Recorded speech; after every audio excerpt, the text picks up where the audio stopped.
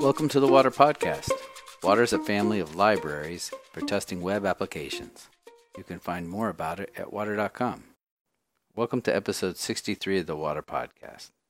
Today we're going to make some announcements, including a very, very big one. As you may remember, about 3 weeks ago, Selenium 3 released to the public.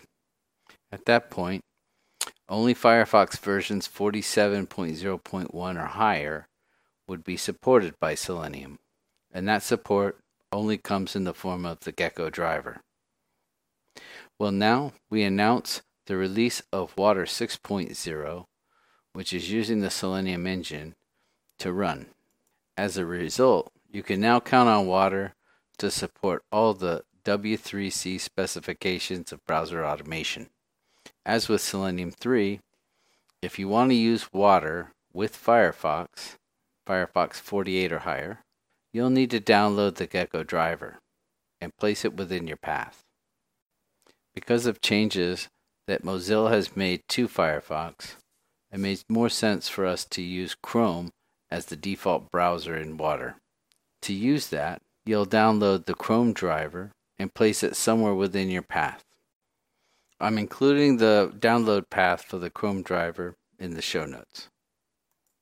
Another change that you'll find in Watir 6.0 is a change to the automatic waits.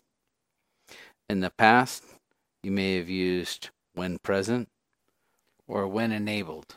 In those cases, we've been replacing those with wait until and wait while. The options for wait until include wait until present, wait until present with a timeout, or wait until a message is present. The options for wait while include wait while an element attribute is equal to some value, or the browser attribute is equal to some value. You can read more about the features that are existing in Watir 6 by going to the Watir 6 release page. I'm going to include that in the show notes also. In addition to that, I'd like to announce that we'll be having the Test Automation Bazaar in Austin in January. The dates haven't been set yet, but we'll announce them before too long. So start planning your trip.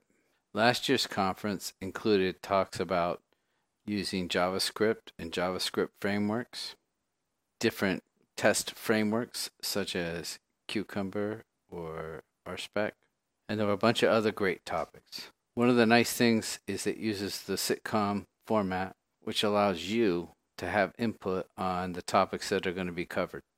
While there, you can meet a lot of the people in the Watir community, including key contributors to the Watir project. You'll also get to meet other people who are solving problems just like you, and you can find out more about their solutions. We all improve when we learn from each other. So I hope to see you at the Test Automation Bazaar.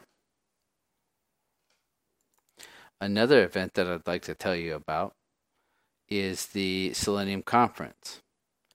Now, I'm not talking about the Selenium Conference that's going to be in London later this month.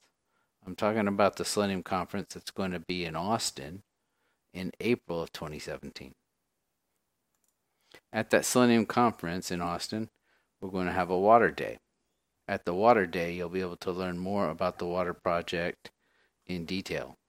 The last Watir Day was in 2011, and that was also with the Selenium Conference. So if you got to attend that, then I'm sure you'll see some of the benefits from attending. One of the best parts about these conferences is they're usually pretty affordable. In the past, most of the tickets have been achieved, or I've been able to buy most of the tickets for less than $100. Try and compare that to some of the big conferences such as Star East or Star West. There'll be a lot more specific information that you can use in these conferences, so I hope to see you there. Thank you for listening to the Watir Podcast. You can leave a comment at soundcloud.com/watirpodcast. You can donate to the Watir Project at watir.com. This podcast is licensed under the Creative Commons Attribution 4.0 International License. All links will be in the episode show notes. Music for the Water Podcast is by Lee Rosevere, entitled Puzzle Pieces, released February 2016 under the label Happy Puppy Records.